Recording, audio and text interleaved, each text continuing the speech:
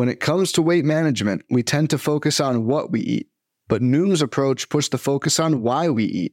That's a game changer. Noom uses science and personalization to help you manage your weight for the long term. Their psychology-based approach helps build better habits and behaviors that are easier to maintain. The best part? You decide how Noom fits into your life, not the other way around. Sign up for your trial today at Noom.com. That's Noom.com to sign up today.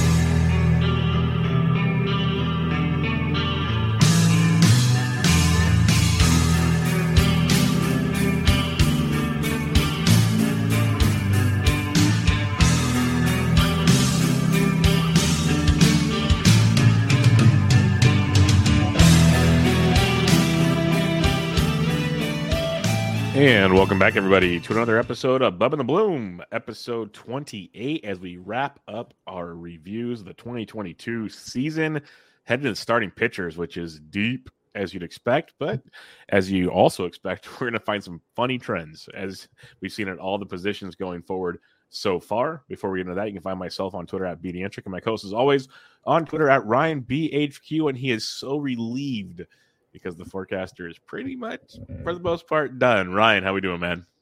Dude, so close. So close. It is almost done. So yes, I'm doing well. We can see the light at the end of the tunnel. We're recording this Thursday night, and we are on track to send the forecaster PDF to the printer Monday morning. So that's the goal. Get that out Monday morning, and then get the PDF out to anyone who orders through the site, does a standing order, gets the PDF version the day before Thanksgiving, which is like kind of like a holiday. It's really cool when we release the PDF and everyone goes and gets their copy and that sort of thing. So yeah, man, it's been a lot of really the last, like, we finished player boxes, I think, like over the weekend.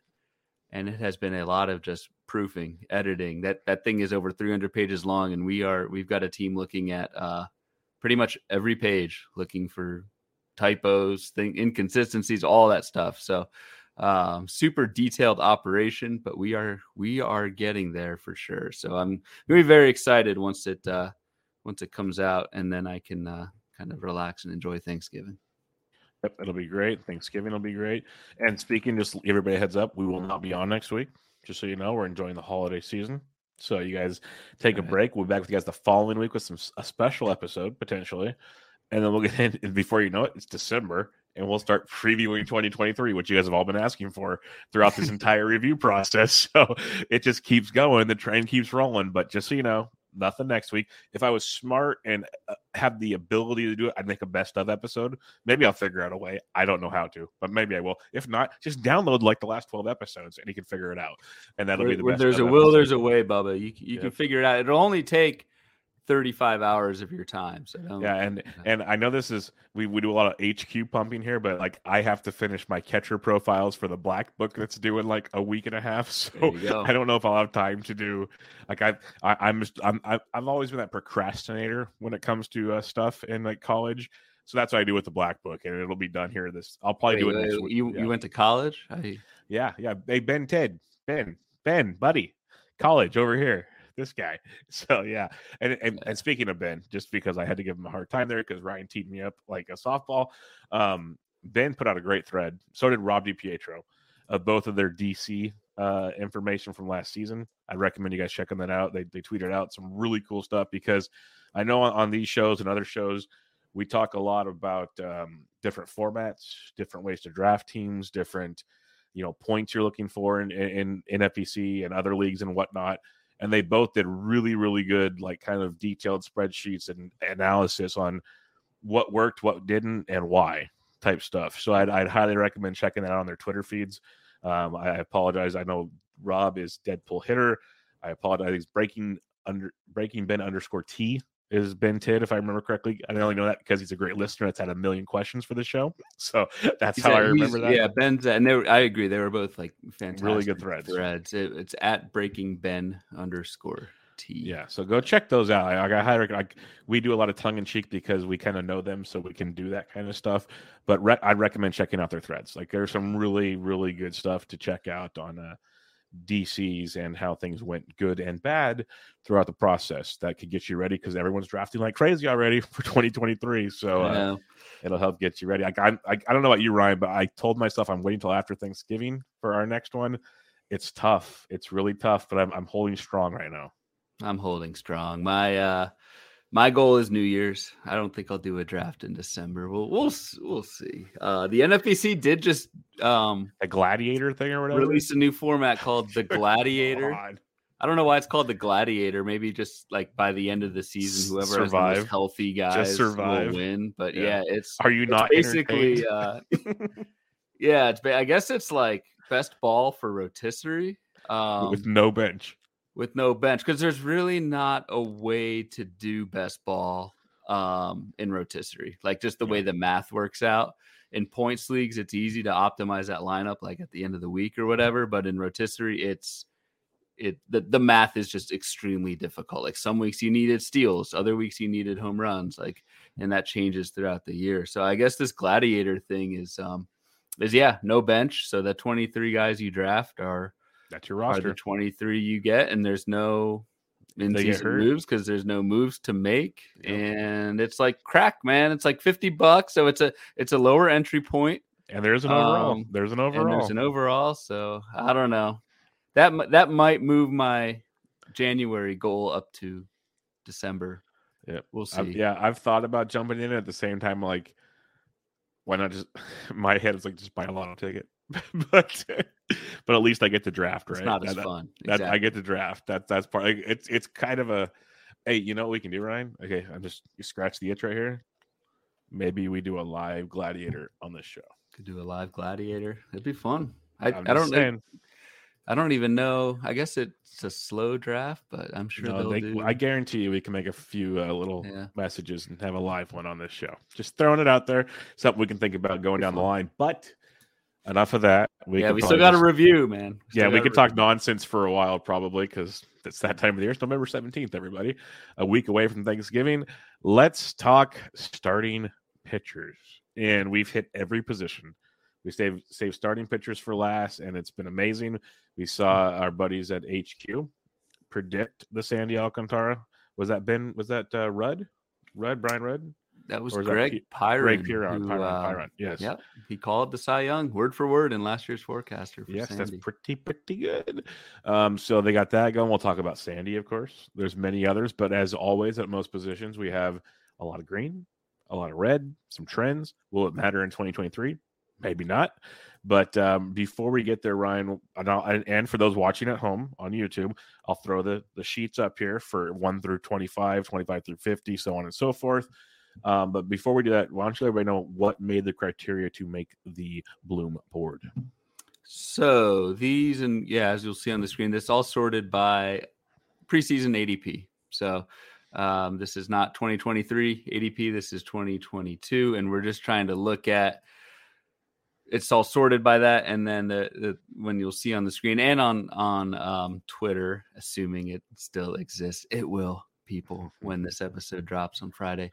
I've got a tweet out there with the graphs as well. So we're just comparing basically preseason ADP ranking among starting pitchers to their end of season ranking using Razzball Player Rater. And so it's really easy with kind of the color coding to see where the where their pockets of value were. Did it pay off, for example, to invest early in starting pitchers and that sort of thing. So kind of the same format that we've been looking at with the other positions, and feel like it's worked out really well so far. So we'll just keep going back to that well. Yep, we will keep doing it, and let's just get right after it. Your top 25 or so. I'm just going to kind of wing it because it's 25. All clustered together here. But you got your usual suspects. So, there's the pocket aces strategy. There's get one ace and wait. There's just wait. Nick Pollock was in the chat earlier. I don't know if he's still there. Blink twice, Nick. Nick likes to wait on starting pitchers, and that's an option. I've heard from very smart people early on in DCs that you can get some starting pitchers later on in drafts. But right out the gate, your top three, you have Cole, Burns, and Ohtani, 12th, 10th, and 5th in the player rater, very strong. Walker Buehler was 4th in the ADP, 114, obviously. TJ, Dunn. They had Woodruff at 25, and that's even with the miss. Ryan, we talked about him early in the season as a guy that we both predicted to be a low ERA, finished a 3.05 ERA. I think we both won that one, potentially. 109 whip. Scherzer at 16. So if you look at the top, let's just keep it at 6 guys right now. 5 of the 6 were top 25 pitchers. 4 of the 6 top 16 pitchers. I guess if you want to be picky, they weren't elite, but still very, very strong. Yeah, still very, very strong. And I think it brings up and I guess Ohtani probably doesn't count because he was probably used as a hitter more than a pitcher. But it kind of brings up the question of this process of trying to, especially early in drafts, just trying not to screw up early in drafts. And those picks, it's really hard to turn a profit from anyway. So Max Scherzer, for example, was the 6th starting pitcher off the board and finished 16th. Technically he did not, reach where he was drafted, but I think, especially if you factor in, I think Scherzer missed 6 weeks with oblique injuries. I think you take that. I think if you're taking a pitcher in the late first, early second round, and that he'll be a top 20 starting pitcher at the end of the season, I think that's not a great win, but you take it. And so guys like Scherzer, even Woodruff, I don't know, especially the way he ended the season finishing 25th. Not what you paid for. Certainly not at the beginning of the year, but again, not disasters. And then, like you said, Bubba, Cole and Burns at the top, didn't finish in the top 10. I guess Burns was 10th on the Razzball player rater, Cole 12th, but still, I think that's fine to get that type of return early in your drafts. Yeah, and these are the starting pitcher rankings, so it goes to show you that still very good, still reasons to draft these guys up top, but there's still there's a lot of I don't know if hiccups is the right word, but not there was ups and downs, but you were never not starting Cole, Burns. The question is Ohtani finished 5th, but like you said, and it's a conversation I've seen even today about if you take him in an FBC format, you have to pick starting pitcher or hitter each week, and it's quite the question. When do you start him, when do you don't? Because we saw what he did on both facets of it, and he was elite at pitch. He's 5th in the player rater. That's outstanding at starting pitching. We saw what he did there, but at the same time at hitting, he's a 20-20 type guy with potential for 30 plus, at least 25 if things are clicking. And it's which one do you pick which week? And more often than not, you might pick the wrong one. That's just how it goes. I know that's one thing Rob DiPietro talked about quite a bit, because there's an asset in DCs, and I don't want to go down that rabbit hole too much, but drafting him gives you almost 51 players instead of 50. Mm-hmm. If you think about it, because it gives you that leverage when injuries kick in. Okay, I can throw him at utility, or I can throw him at starting pitcher based on my roster formats and whatnot. But at the same time, it's did you use them at the right time? And that is a conundrum going forward, and it will be for a while. And that's the tricky thing with Shohei Ohtani. Going down though, you have Lucas Giolito. He was the 7th off the board at 95th in the player. That was a rough year. And he's a guy that I know we will talk about a ton on preview podcasts, because he's a guy that's just, it's tough to buy that he's this bad, but there was a lot of question marks. That's what I'll say. But then Julio Urias, 3rd on the player rater. He was backed up a great 2021 with an awesome 2022. Bieber was awesome at 19th. Nola 23rd. Wheeler 27th.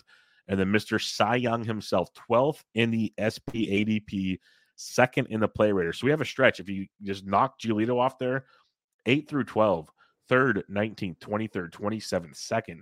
So if you were willing to just kind of wait a little bit and go a 2-3 turn type situation, potentially, you could have got 2 really good pitchers if you got lucky there. Yeah, and looking at so that top 12 of starting pitchers, there were really only 2 busts, 2 full-on busts out of 12. That's a pretty good hit rate. Those 2 busts being Walker Buehler and Lucas Giolito. I will say the flip side of that is, out of that top 12, there were only 3 or 4 in the top 10, which Mhm. again is really hard to draft anyone really at any time. I mean, simple math, there's only 10 starting pitchers that can be in the top 10, so it's really hard to nail that.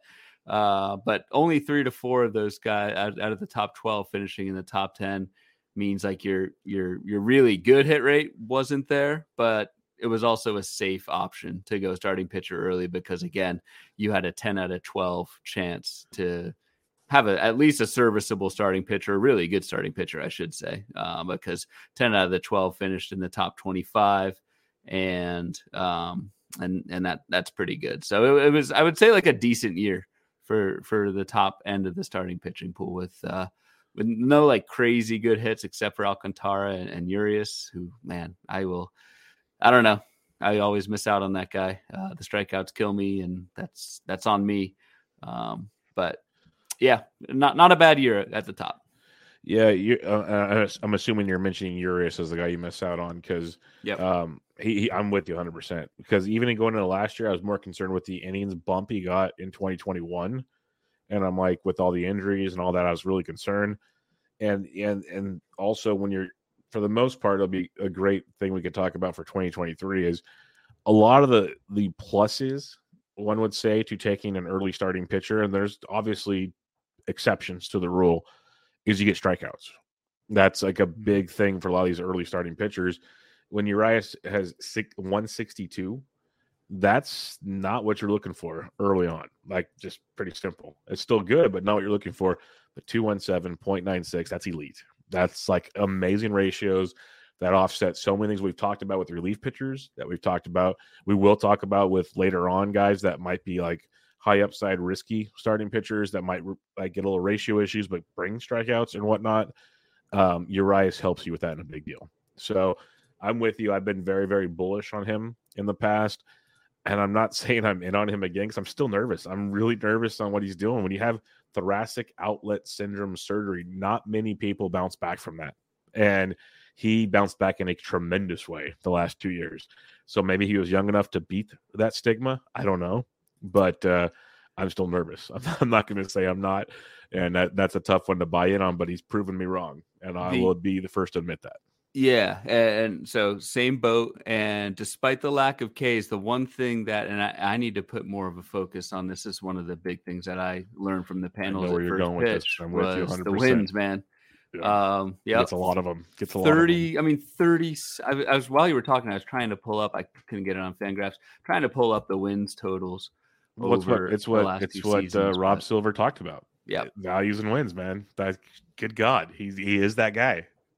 He is, and I don't really see that going away next year. Like, nope, LA is going to be LA. Nope. Like, maybe Trey Turner doesn't come back, but like they'll still win games. They'll still be win a fine. lot of games. Yep. So I think that's something that in the past with Urias, I just looked at the strikeouts and kind of dismissed him, just like you were talking about. Yep. I did not factor in the win upside nearly as much as I should have, and I think he more than makes up for the lack of Ks with those wins. There's plenty of later starting pitchers that don't get wins but still get strikeouts. 100%, and that's kind of what, like, I'm with you between the wins and one thing I talked about on our I think our misses or whatever we called our when we screwed up podcast about 2 months ago. L's. Now. Yeah, our L's. We took our L's. Like ratios, whip is a huge thing for me. And when you get a guy that perennially gets a low whip, last year 0.96, that's just insane. But he's usually a low 1 at worst. Like, that's tremendous. That's big time stuff for what he's putting out there. And then you throw the wins on top. Like, he's definitely a guy that I think I need to focus.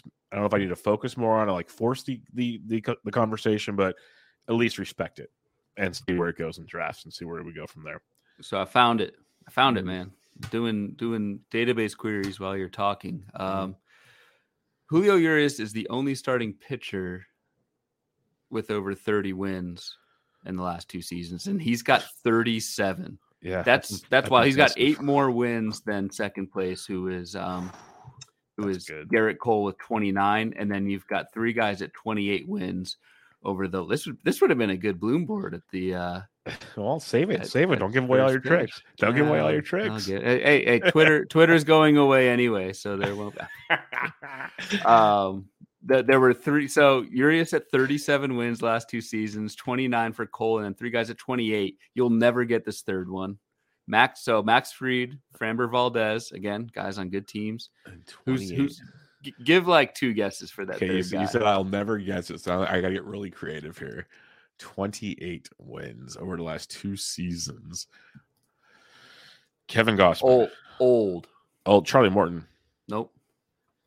But close. Old. Adam Wainwright. Yeah, Adam Wainwright. Yeah. Adam Wainwright is tied for third with. That's another guy that like I guarantee I haven't even looked throughout the whole bloom boards. I just saw now. Yeah, he ranked very well. Okay. Yeah, he for where you drafted him at, and that makes a lot of sense. Yeah.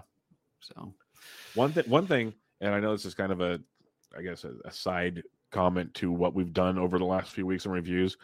I would love to maybe one day we'll get like Rudy on the show just to see what the player rater emphasizes. Yep. Yeah. I think that's a fun conversation because we focus on between hitting and pitching like 3 stats. We obviously talk about, you're talking about wins. It's not on the board, but it's obviously a key stat. But I think we've noticed it on like other positions where some guys rated higher or kind of why, but maybe it was because of stolen bases or it's because of batting average or that. I would love to get his, like, he doesn't have to give us, how the sausage was made, but give us an idea on what does the player rater emphasize. I think that'd be fun. Yeah. And that's the thing with like, I don't know, it's a little bit off, but like HQ's ratings will be different than RAS, but like the formulas 100%. behind them are all different and they just weight different things differently. But so, don't take this as like, Urias was 3rd and this other guy was 4th, but they could very well be completely interchangeable. Yeah. I'm just curious because especially because the player rater for Razzball, it's one of the quote unquote standards for a lot of people because it's very, very good. I'm not going to say it's not. So I'm just curious on what they rate there. Let's move on. 13. Let's just do 13 through 20 for fun here. We got Freddie Peralta at 82 on the player rater because of a lot of injuries. It sucked 377, 107, 82. The dude was filthy still. Got hurt, and I'm concerned if that's going to be going forward with him. Robbie Ray, after the Cy Young year, it was rough early. We talked about him a few different times on this show based on control and, K to walk and all that. And we saw that there was actually some positive things coming from Robbie Ray. 358, 117, 209 strikeouts. I think we mentioned him on the bloom boards in First Pitch Arizona. Justin Verlander comes in at number 1. He's the 15th pitcher off the board, number 1 on the player rater, 180.85. That is bonkers. Dylan Cease finished 7th on the player rater. Max Fried 15th. Steady Eddie, love him. Everybody keep fading him. I appreciate you all. Logan Webb 26th. Joe Musgrove 31st. And Kevin Gausman rounds out the top 20 at 36. So outside of Freddie Peralta, who had his injury, from 14 through 20 of 37th, 1st, 7th, 15th, 26th, 31st, 36th. Not all in the great green we'd hope for, Ryan, but none of them killed you by any means. All 3.58 or lower ERAs, okay whips, I guess, and all of them outside of Webb's 163 Ks, 170 or more. Like you got what you're hoping for in essentially in a 15-team league, round 4 to 5. Yep. Yeah, this was a nice, and we're starting to get into that. Like if you waited on your ace, these were the guys who were presented to you.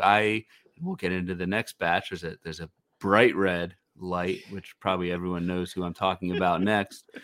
But yeah, this was like an awesome pocket, man. I mean, just the worst performing one out of this group was, like you said, Kevin Gausman. And Gausman was kind of the same pitcher he was in 2021. He had the highest BABIP in baseball among starters last year. So like he was fine. He just kind of got a little bit unlucky. We're looking back at the surface stats and the results, like that doesn't really factor in, but from a process standpoint, it totally made sense to wait. And this group ADP wise was like in the 50s.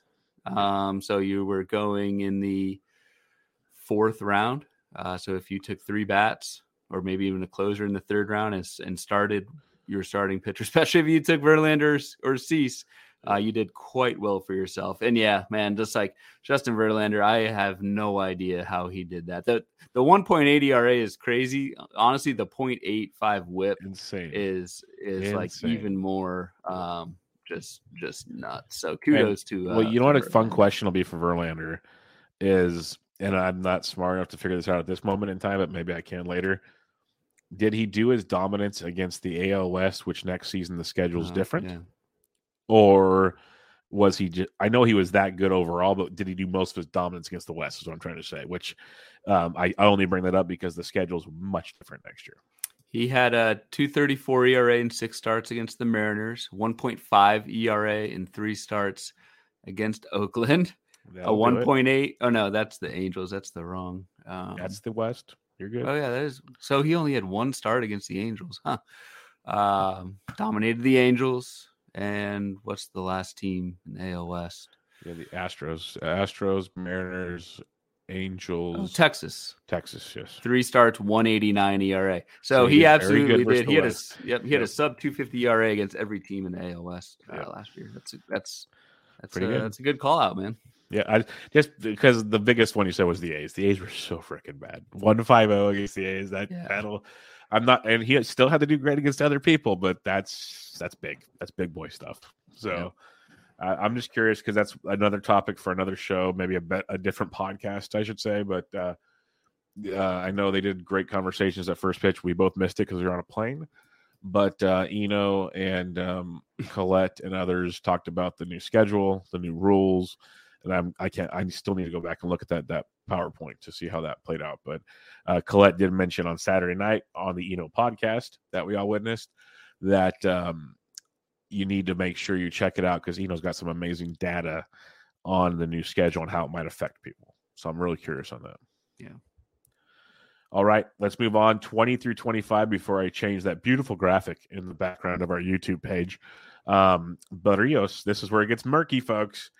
21st pitcher off the board at pick 71, 119 on the play rater. And if you had Jose Barrios, you all knew how that went. Charlie Morton, 53rd, not great. I'm not going to say horrible, but not what you wanted to pick 73. But there is a lot, like it started out really bad, was better at the end, but still not great. I'll let Ryan talk about pick 23, who finished 203 on the player rater. And then it got interesting again. And we'll only talk about 2 of these guys because I got to get a new graphic for the third one. But Carlos Rodon finished 8th, and Yu Darvish finished 6th.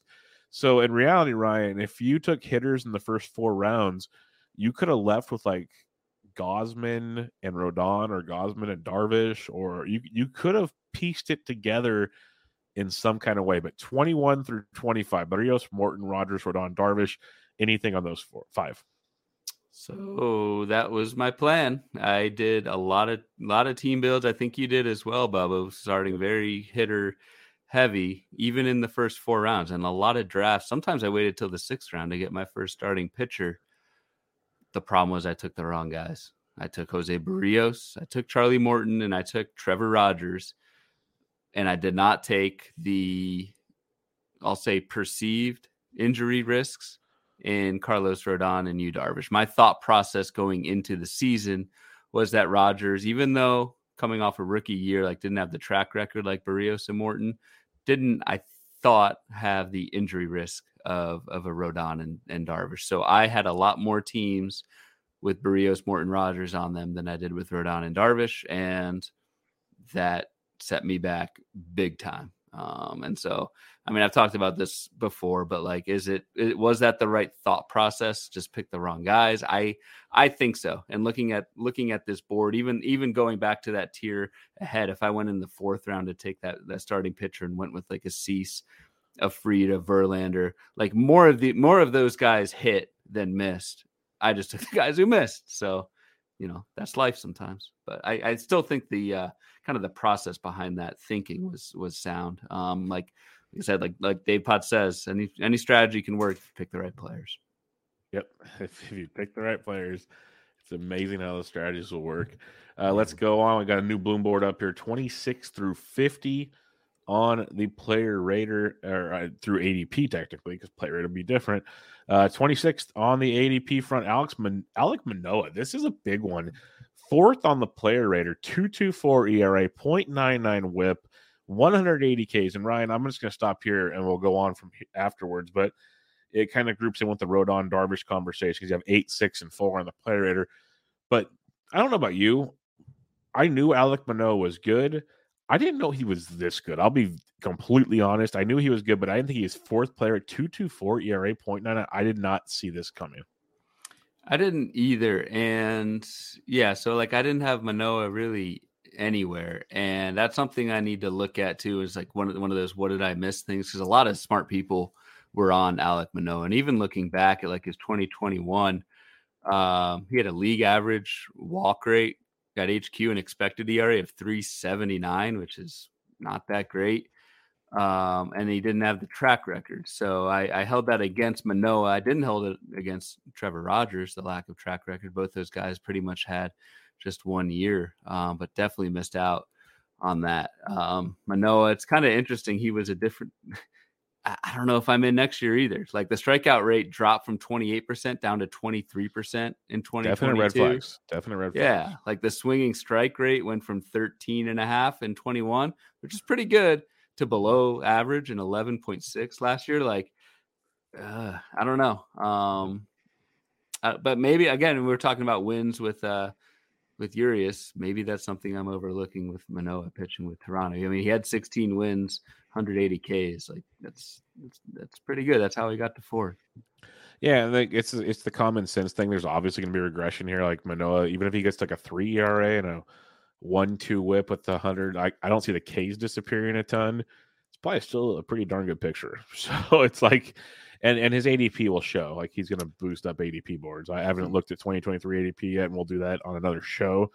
But is he going to be fourth in the play rater? Maybe not. But is he still like a top 10 or 15 guy? Potentially. I'm not going to say that. But we've got him. Yeah.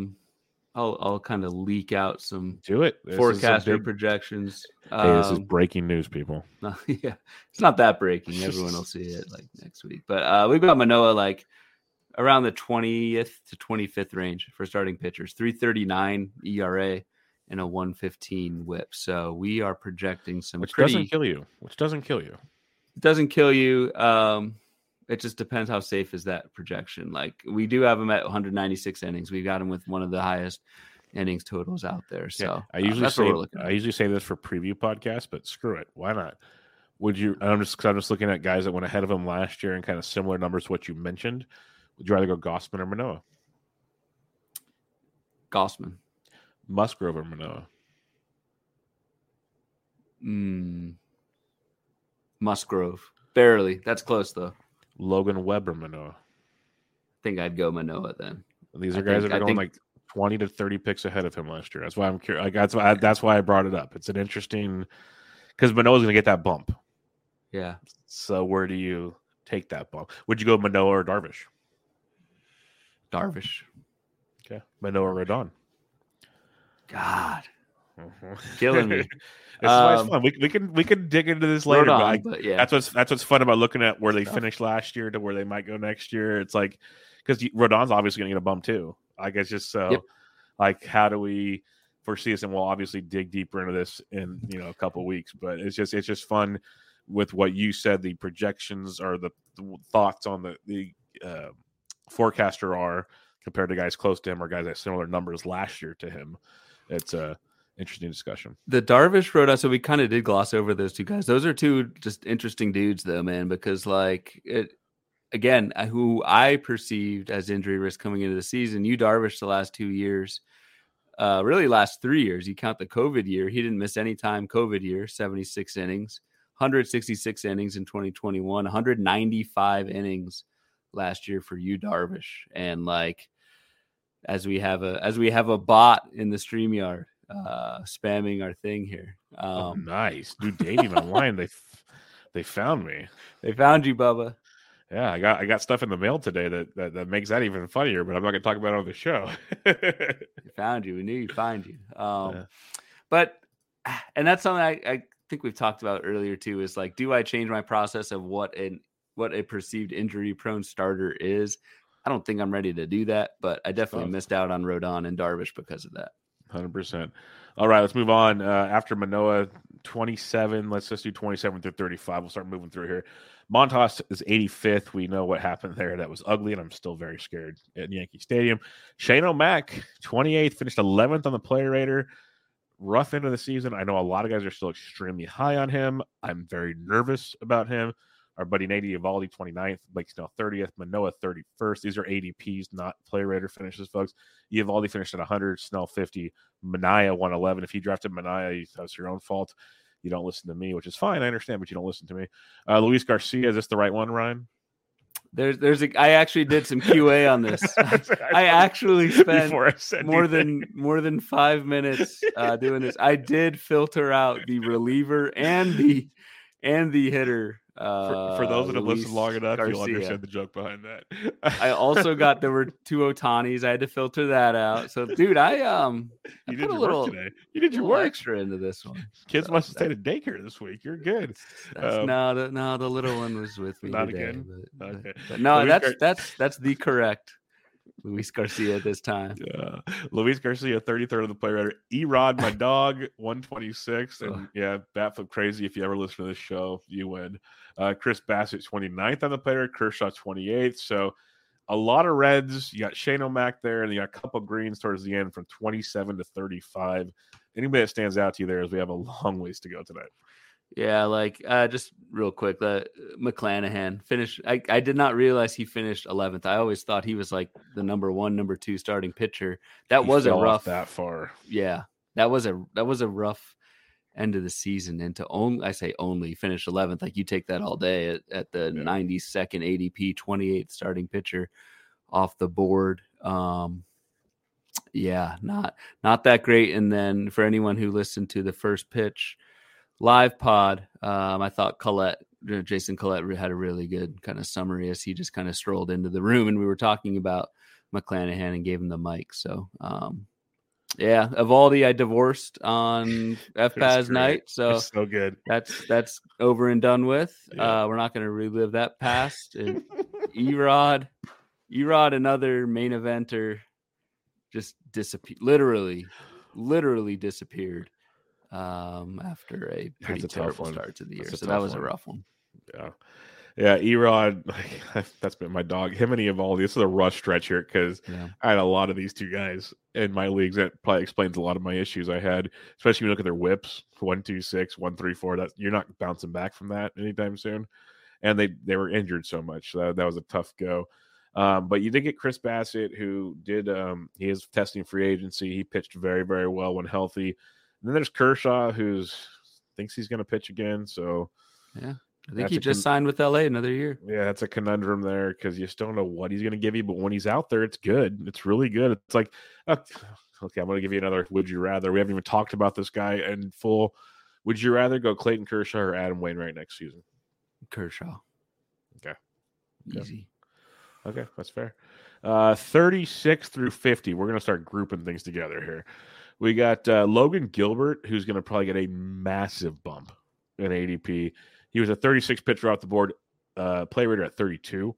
Tyler Mahle, 37th, play rater 86. Had a rough go, injuries and whatnot. Sonny Gray, 54th in the play rater. Framber, though, my dog. This is finally the year people will recognize him in drafts, which sucks, but he's 24th in the play rater because the dude is a beast.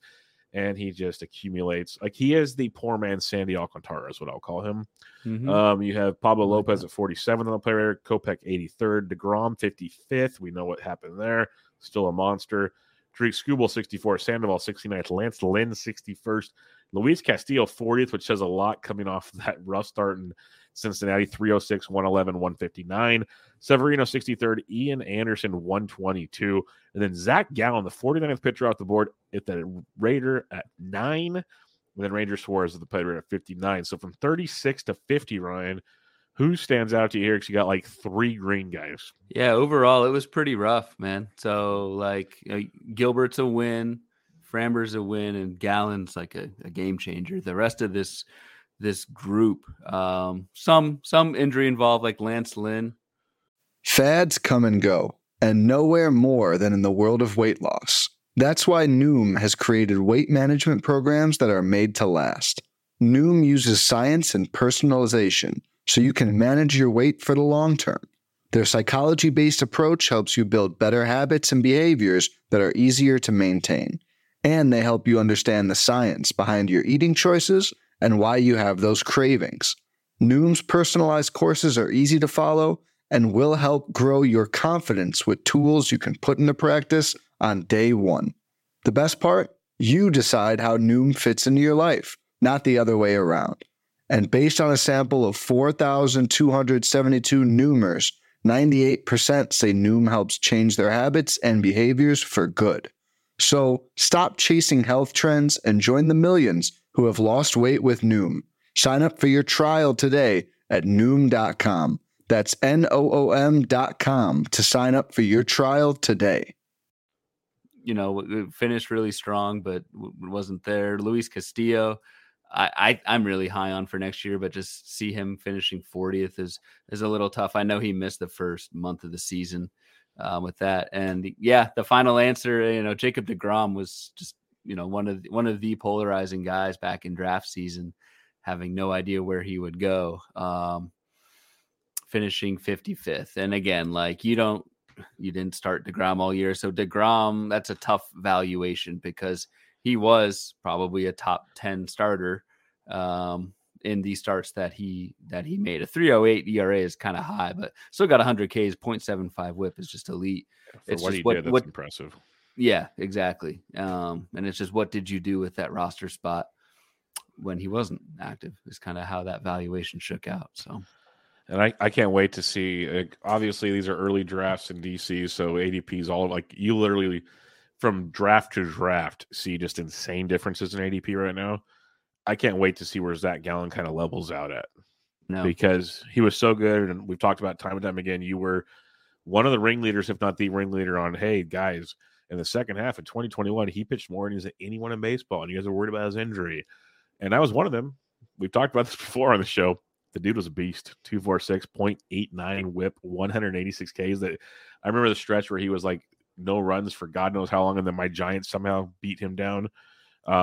He was good, really, really good. So I'm curious to see where that inflation goes. And Framber is a guy I've had forever. I've been a huge Framber guy because forever people didn't like him because it was like, oh, he just gets ground balls, like he gets you great ratios but no strikeouts. He got you 184 Ks last year. That's why I called him the poor man's Sandy Alcantara, because he'll pitch a boatload of innings and get you close. I don't have it pulled up, but close to K per nine, if not a little over K per nine. Like, he's not going to light the world on fire, but the dude's a beast. He knows how to limit hard contact. He knows how to get ground balls. He's super efficient. Like, this is what he does. And I'm curious to see where that goes in 2023 as well. Yeah. So a couple things on Valdez, because I think this is worth diving into a little bit, is yes, he has an elite ground ball rate, but I don't think we realize just how elite that ground ball rate is. Nuts, there's a big difference between, and I want to give proper, I think it's in Jeff Zimmerman and Tanner Bell's book in The Process, where like the effectiveness of a ground ball pitcher is exponentially higher once you go like above 55, above 60%. And Framber Valdez is a 70% guy. And so there is we call a 55% ground ball guy a ground ball pitcher. Framber Valdez blows that out of the water. And I think that, and you were on this, Bubba, but like, I think that gets understated of just how effective a 70% ground ball rate really is. So, and he's one of those guys that, and I'll give a little credit to people that were I guess, fading him because they did. He did have control issues early in his career. So it was one of those things. It was one of those things. Like, so I will put that caveat down. Like, I'm wrong many times, but I've been on Framber. Like, that's been attested on this show. But I will at least acknowledge that people were concerned because of the control, which I've been concerned with other guys we've talked about. So that's why I at least wanted to bring it up. Like, I'm not just like placating the guys that got right and wrong. But he seems to have fine-tuned that. That's what I'm going to say, and it's pretty damn impressive. Well, and if you walk people and you give up fly balls, that's a recipe for disaster. That's home runs. If you walk people and give up 70% ground balls, that's singles. That's double plays. Like, I don't know. And the Alcantara comp is nice. The K per nine was actually he was under 9 K per 9, 201 innings, 194. So yeah, you look at that strikeout rate on the surface, not that great. But you combine that with the volume of 201 innings, that strikeout total of 194 is pretty good. The thing where he separates himself from Alcantara is the wins. This is kind of the theme of the pod. Marlins versus Astros. Like goes Marlins back to versus what you said Astros. at first pitch, man. Exactly. So 17 wins is a job well done for Mr. Valdez. 100%. Let's go to the back half of the Bloom boards here.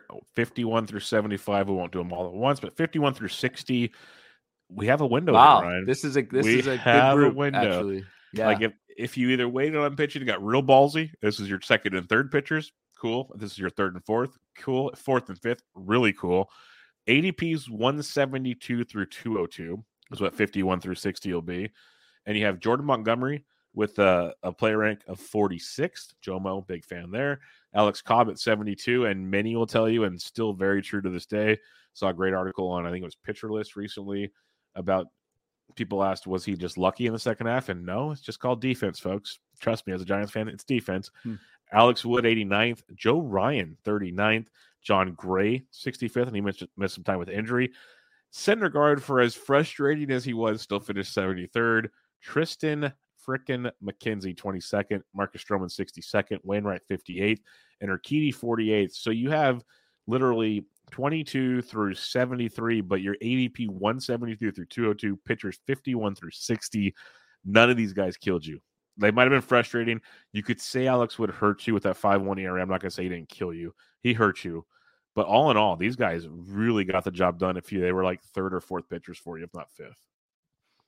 I always get Alex Cobb and Alex Wood mixed up, and sure enough, they're right next to each other on the Raider. This was a pretty profitable group. McKenzie's the one who, like, looking back, like, I missed again. Kind of faded those like perceived durability guys. And Tristan McKenzie, 2.99 ERA, 0.96 WHIP, 186 Ks, fantastic.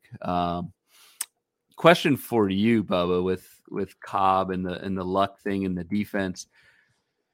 Is the shift?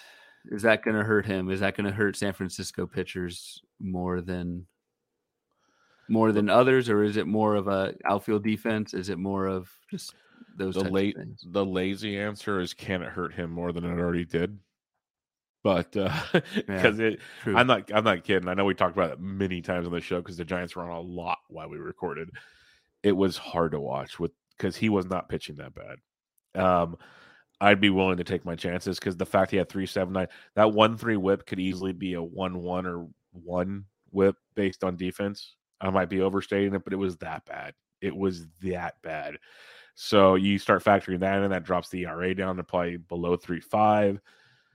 Not sure the strikeouts change, but I think Cobb is a really, really strong, like, just trust what he's got going on type guy. 62% ground ball rate. So we just talked about Framber and how elite 70 is.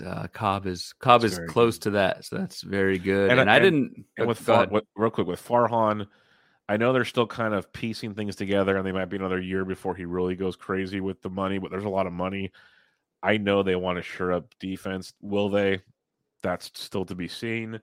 But I think Crawford's going to be gone, so we'll see what they do. But I still think Cobb's going to be, if not what you got last year, which is still very good, better. That's what I'd say.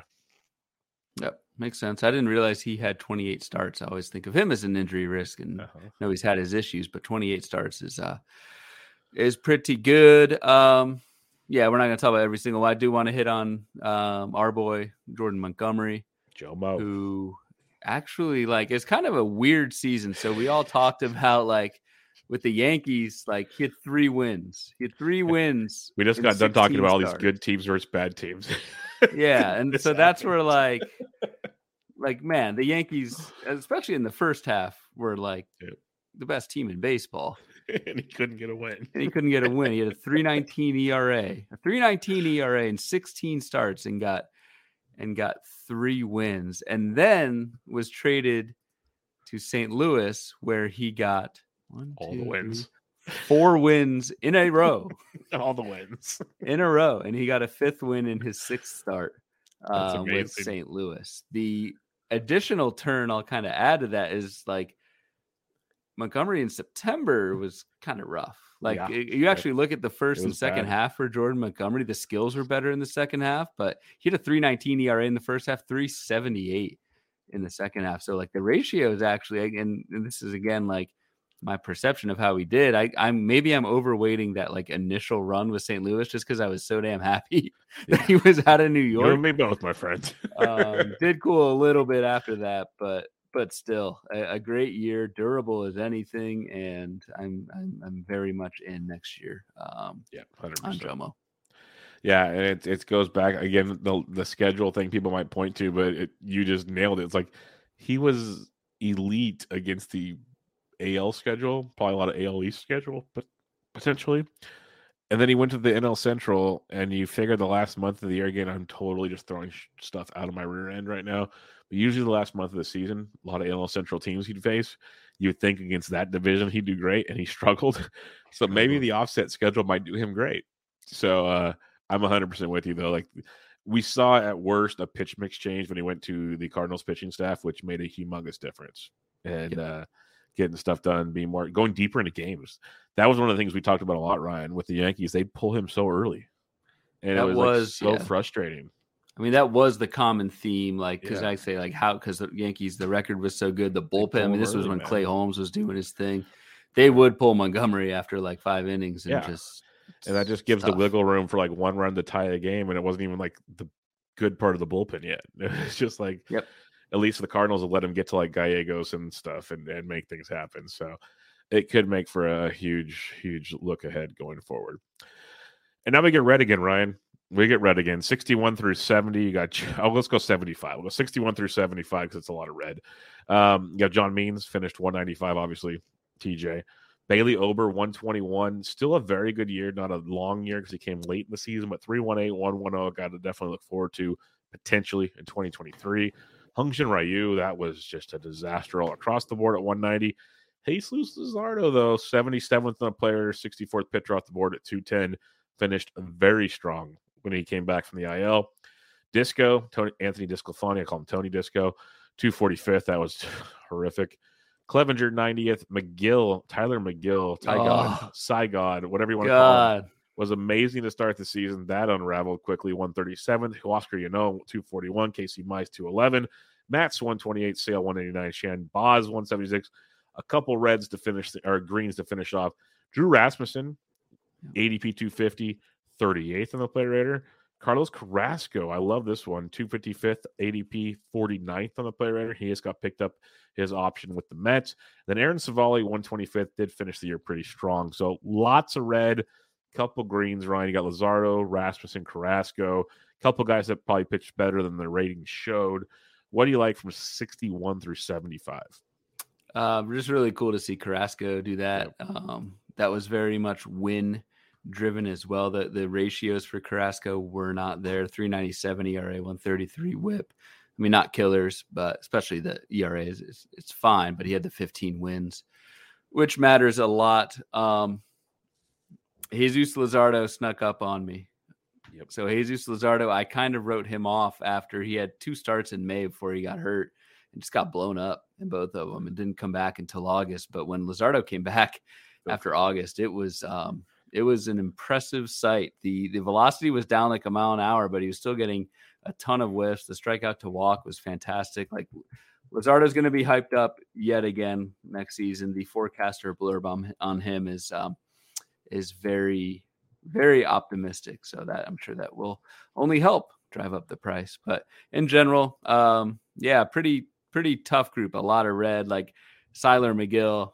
That is my lesson in April and May victory laps, to not do those, because I was patting myself all over the back on Tyler McGill early in the season. I thought, he was just so dominant, and then it all fell apart very quickly. So lesson learned on that one. Steven Matz, I think, is an interesting one. We talked about him early in the season.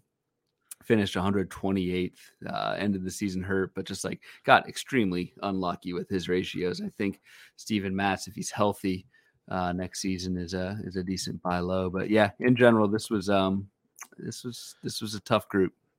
Yeah, McGill was one I'm with you, because a lot of my late drafts, I was like taking him late in rounds, thinking he'd get the job. Then he was money for us for like maybe a month, and then it was just like boom goes the dynamite. So that was rough. Luzardo's the fun one, because I'm kind of going to circle back here. we started talking about Julio Urias. There's, to me, a lot of similarities between the two pitchers, just when you see them pitch. And another similarity is, you saw Lazard or Urias a couple years ago with a limited innings count and then take a gigantic jump and still be very good. And I'm not saying you have to answer this right now, but the question we'll talk about a lot this offseason, does Luzardo take that innings jump and still be very efficient? That's the fun question, because in ADP, you have to believe he takes that jump. And that's where it's going to be very fun, because people are on board with that finish you talked about. And I see a ton of similarities just in the, I know it's a lefty and all these things, but there's a ton of similarities in the production that make it very interesting with Jesus Luzardo. And I'm really curious to see how that one pans out as we go through draft season. That's actually a perfect, so yes, the point of doing these reviews is lessons learned and look back on process-wise, what you hit on, what you missed. And I just talked about earlier how I missed on those Rodons, those Darvishes, those 100%. Perceived injury guys. Well, here is a perfect example of a perceived injury guy and Jesus Luzardo. Well, I talk about these things. Yep. So that's a perfect segment. My default, right when you brought that up, my default answer was no, I'm not doing it. Yep, I'm not doing it. You.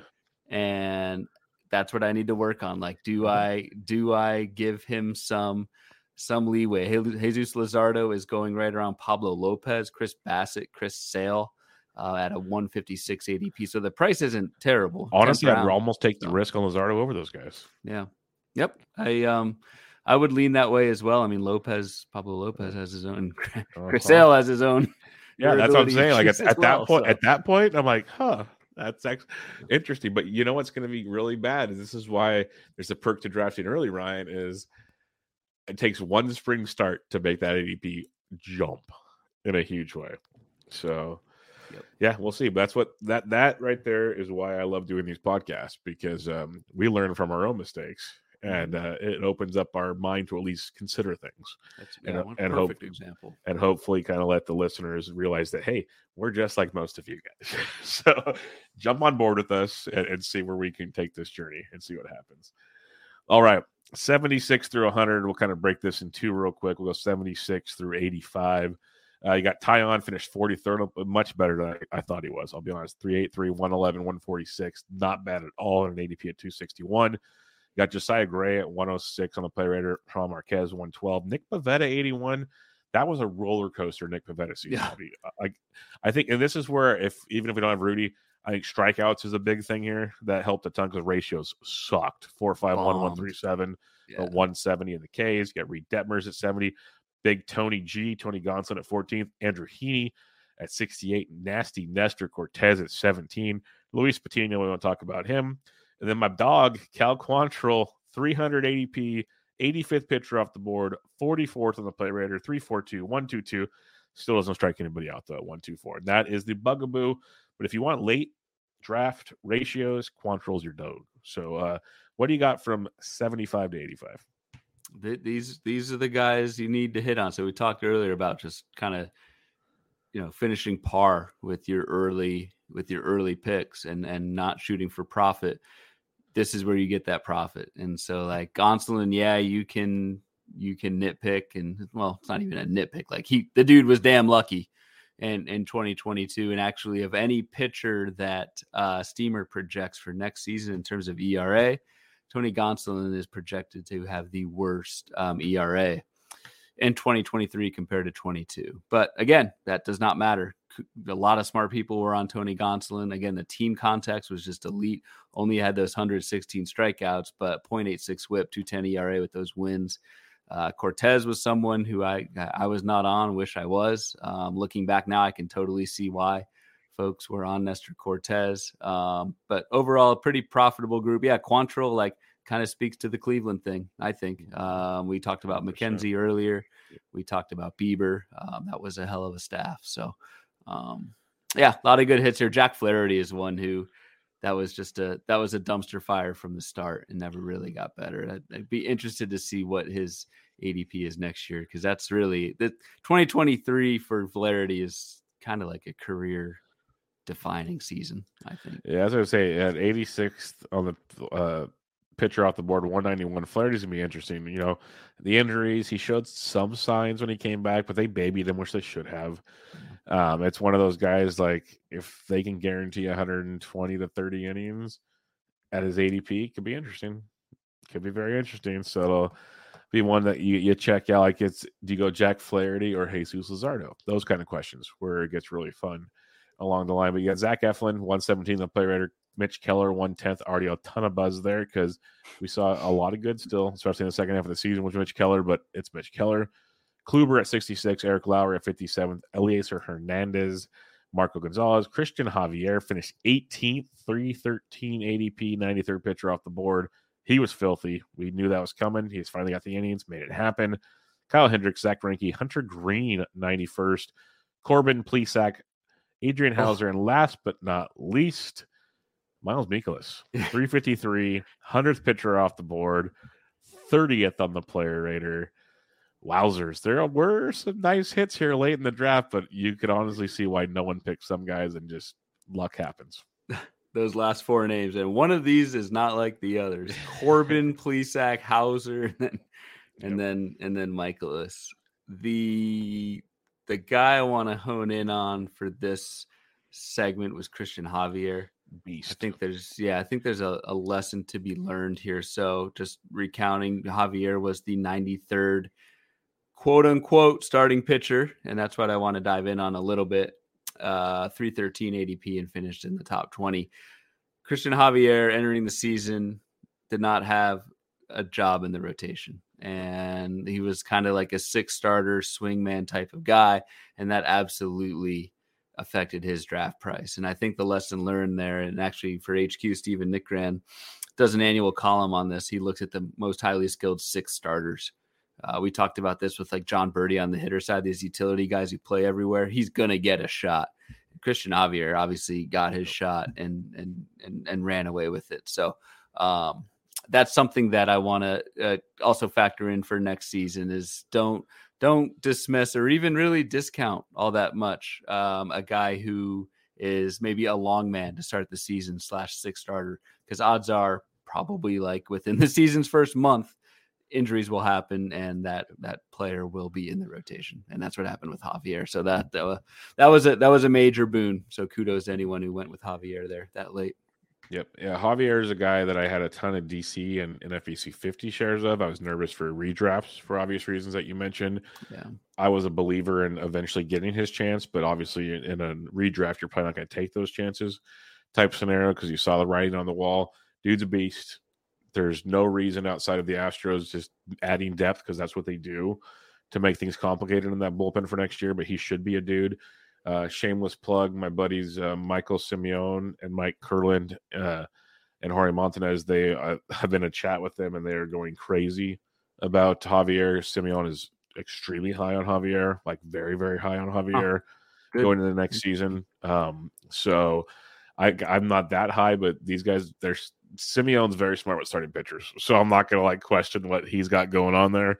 And he loves him some Christian Javier. So I'm just going to throw that out there to you guys. Keep an eye on that whenever that info drops from those boys. But there's a lot to like when it comes to looking at the pitch mixes and what the dude's got. He's legit. Javier is a legit pitcher. And the only reason he went late, like Ryan said, was he didn't have a job. That's the bottom line. He didn't have a job, and that got fixed real quickly. So. I mean, really, like the skills, the walk rate improved with Javier, but he was a 31% strikeout rate guy in 2021, which is just unbelievable, and went even higher to 33%. The one thing, so we talked about extreme ground ballers. Javier is just the opposite, and that's actually where I'd be interested in getting like Simeone's take. Christian Javier is a 57% fly ball rate last year. That, without looking, that like has to be the top in baseball, the highest fly ball rate in baseball. It usually doesn't bode well. So usually doesn't bode well, but it's good for whip. Yes, I know, and I know, especially if the shift changes. It's a very good point. Exactly, and I don't know. I know he pitches with the Crawford boxes and that sort of thing, so I'd be interested to see what the home run rate was. But probably giving up a lot of solo shots just because, man, 33% K rate, sub 1 whip. Fantastic season. Yeah. Phenomenal stuff. But that was our run through 1 through 100. We went through it quickly. Obviously, Bloom boards are available. You saw it on the show. Ryan will probably throw them out there at some point in time for y'all to have some fun with. But we have a couple listener questions. I'll be nice about this. Only a few. Nicest way I'll say it. Only a few people. But we got a few listener questions. So let's run through these here. Our buddy John Dobos says, "What up, guys? Deep Dynasty 5x5 League. Super deep cuts for you, please. Rank these young arms." I don't know any of them, Ryan. To be totally honest. Don't know any of them. You can tell it's a super deep league when you're like, I read these guys? on the way home in my truck as I was taking pictures of stuff to talk about on the show. Cody Morris, Caleb Killian, I've heard of him. Chase Silseth, Josh Winder, have a great Thanksgiving. John, I hope you have a great Thanksgiving too. Ryan, do you have anything on these four? I know Killian and Silseth are two names I've heard of, so I'd rank them 1 and 2. Yeah, happy early Thanksgiving, John, to you as well. John's been one of our more He's awesome. loyal listeners and interacting with us John's throughout the year. So shout out, man. In terms of your question, I apologize. I'm not a dynasty guy that deep. I apologize right out the gate. Our friend, I'll steal a line from our friend and golf buddy Jeff Erickson, that the world needs ditch diggers too, because these are rough names. I think there's a clear guy though, and I think that guy is Cody Morris. Cody Morris. So we talked about the Cleveland thing, and I don't know how much to quantify that, but we've brought that up a couple times already tonight. I think that's a thing. Cleveland knows what they're doing. The major league sample with Cody Morris was very small, 24 innings, but a 14%. It was very good strike. It was very good on a team. It just dawned on me that name now that you mentioned Cleveland. Yeah. Yes, very good. So I think it's Morris, like, kind of going away. I had Silseth's forecaster box, and that one was a grind. It's just when you kind of get, I think he's like a swing man, but he's not a Christian Javier swing man. He's a swing man because he's not good enough to be in the rotation. Moritz is the guy for me pretty easily, actually. Yeah. The more you mention that, this is why I love doing this show with you, is I think if I remember, I picked up Cody Morris late in the season in Fab. I think. Now that we talk about it, him I just told once you said his name, I'm like, oh, that's right, that's the new Cleveland, because I've heard of Killian and so, but yeah, Cody Morris was very good actually in his short run there. So yeah, good call. Hey, if you guys didn't know, we're sponsored by High Noon, so we're having some fun tonight. Next up, we have Jay Mitz. You picked Cody Morris the last. On one of our games. One of our games. Yep. That's why it rang a bell. all of a sudden. Shocker, though, you did lose. You did lose that week. So. Hey, how'd you play in Arizona, by the way, sandbagger? Yes, it was a good day. He had to bring it up. See, that's what happens. Jay Mitz asks early Rookie of the Year candidates. Ryan, that's for you. Early Rookie of the Year candidates. I don't even know what rookies are coming up right now. So it's November 17th. If you indulge me, I will pull up. So we actually run this in the forecaster, the top rookies for 2023. I know we had. So I think, the guys that are going to be in the running, your names are going to be Corbin Carroll, are going to be Gunnar Henderson. Like, those are guys, I believe they're both still rookie eligible. And those are the names. They're still rookie eligible? I believe so. Oh, Jesus. Yeah, there's your early candidates. Because I think they are, they are rookie eligible. They are prospects according to HQ, and that's all by design. That's that new CBA rule where they can still be rookies next year, and then get Rookie of the Year. And there's a incentive for that. So those are the two guys that are. I would place those two versus the field. If there is one guy who I think, or actually two more names I'll give. We brought this one up at First Pitch, and that's Josh Young. Good one. Very good one. You look at Josh Young's, like, his major league returns last year, they were absolutely terrible. But he was just coming off what we all thought to be shoulder injury. Shoulder-ending season injury. Season-ending shoulder injury. And so I think you give him a total pass for that. On the pitching side, I'd look at Grayson Rodriguez. I mean, that's going to be a popular name as well, Baltimore. But those are some kind of not under the radar names, but not the Corbin Carroll Henderson types. I like the Josh Jung, and for those that I always say Jung, so people know who I'm talking about, but it is Josh Jung from Texas. For those, literally, I'm sitting in the crowd listening to Ryan and company talk, and it took me a while to figure out who the hell they were talking about. Josh Jung. Yeah, I'm like, wait, what? And then it dawned on me, oh yeah, that's right. But also that helps. It's funny. 8 in the morning, and we're not all there at 8 in the morning. So we had a big podcast the night before. And so it was one of those, but that's a great call because I'll never forget being all in on him in like November and December. And then he has that injury that sounds like he's out for the rest of the entire year, not just he's the year. And then he comes back in like August. So that's a really, really good call. Our buddy MMS 79, another great listener of the show. Logan Gilbert started the year with hype. Feels like he somehow went under the radar while performing really well against everyone but the Yankees. What is long-term upside for him? Feels really high, tantalizing control. I think he's a legit ace, personally. But that's just, I might be overstating it. Maybe you have a comment from the forecaster. If you don't want to share it, that's fine. But I have a feeling he's one of those guys that might have got a pretty good rating from you guys.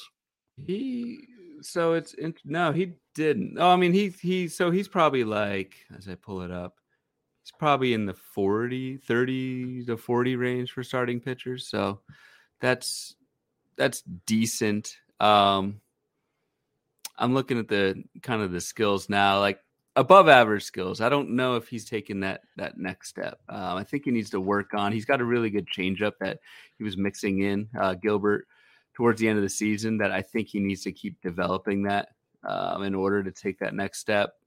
16% strikeout minus walk rate, 11.5% swinging strike rate. Those are both very much league average things. So not to say like Gilbert can improve, like the pedigree is there, but I'm probably lower on Logan Gilbert than most. And I wonder if, as I look up in the forecaster, we've got rotation mate George Kirby quite a bit higher actually you took my thunder. Is that your question? No, I was gonna say, and I was gonna say this with a caveat: is this might not be as bold as I think it's gonna be because I literally had not looked at ADP pretty much all season, but I would take George Kirby over Logan Gilbert was my comment.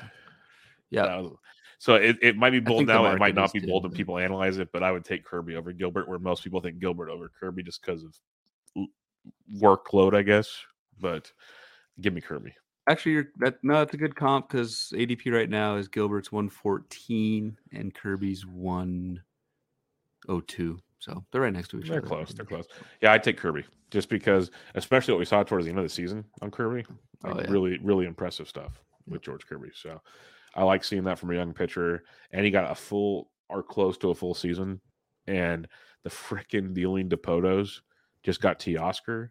And they're rumored to get our boy Colton Wong.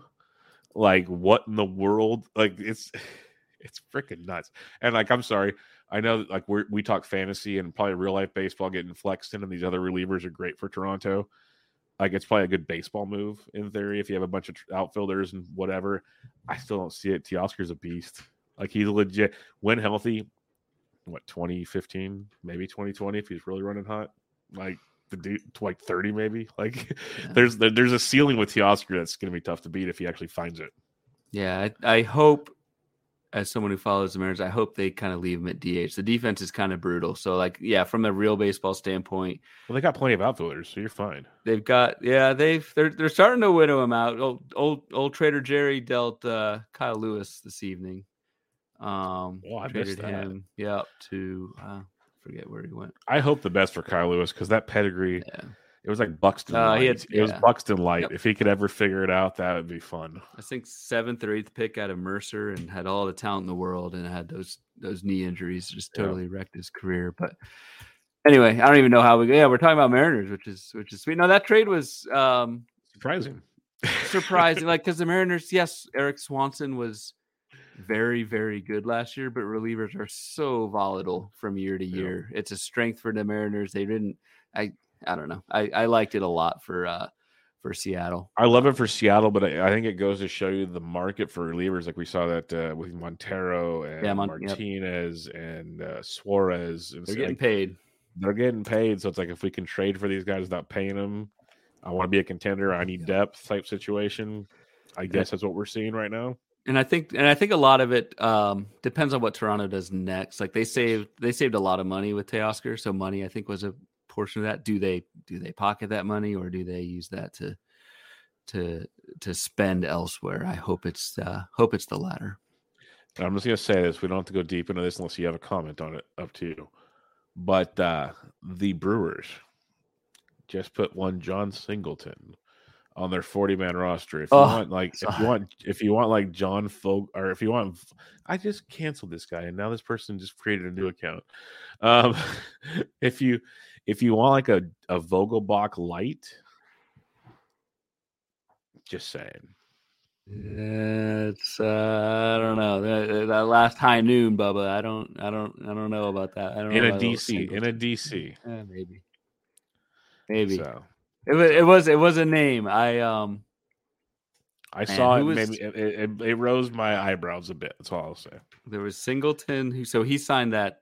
He was kind of one of the first big deal guys that smoked too much weed and got busted. Well, and got that huge contract before he really played. And what the Rays and Braves are doing so well, they tried to do a Singleton. Yep. And I mean, that shows the risk in some of those moves. There was also who's the Phillies guy? Scott Kingery. Oh, that was a big one too. Where it didn't, big time money before they really even played in the majors, and it did not work out. But I guess it just goes to show. But that's a whole other conversation for another day. I can ramble forever. Any final thoughts, Ryan, as we wrap up our reviews for the season? Lots of fun, lots of interesting information, a lot learned, I think, for both of us and hopefully the listeners. So final thoughts. No, this was fun, not only in terms of like filling the doldrums of October and November, but it's something that I know haven't done enough in previous years is look back. We all want to jump in drafts. We want to do the 2023 ADP, look forwards, all that stuff. I think this is valuable. So hope it was valuable to everyone else. Hope, like Bubba said at the top, we're going to take Thanksgiving off so everyone have a good Thanksgiving, friends, family, food, all that stuff. And we'll be back in early December. Yep, we'll be back before you know it, which is funny because things in our world, Ryan, with kids, they just fly by. So we'll be doing this before you know it. But yeah, I hope you guys enjoyed it because doing stuff like this is what made me realize how good Paul Goldschmidt was going to last season, where I didn't think he was. You see certain names pop up and you're just like, oh, like the Urias thing. Maybe I should like pay more attention to this. Not saying it's gonna be great next year, but it at least makes your research like, okay, I need to pay attention.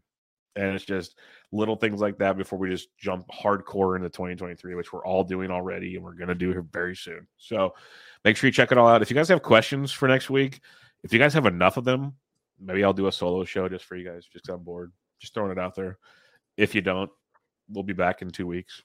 So it's up to you guys, throwing it out there to the listeners. If you got them, hit me up on Twitter. If you get enough, I'll make some fun for it. Especially our rogue commenter, if that person has. And the worst part is I canceled them, and now I can't. I don't know what they have, like a sneaky situation. We'll get into this after the show. I don't know what's going on right now, but make sure you check out Ryan on Twitter at RyanBHQ and all his great work at Baseball HQ, the forecaster. If you've ordered it, PDF next week, folks. Good stuff there. When you come back to us in 2 weeks, you almost have the hard copy in your hands right around the corner. I'm on Twitter at BDintric, but you know what? Reviews in the books, previews coming up. This was Bubba and the Bloom. Catch you guys next time.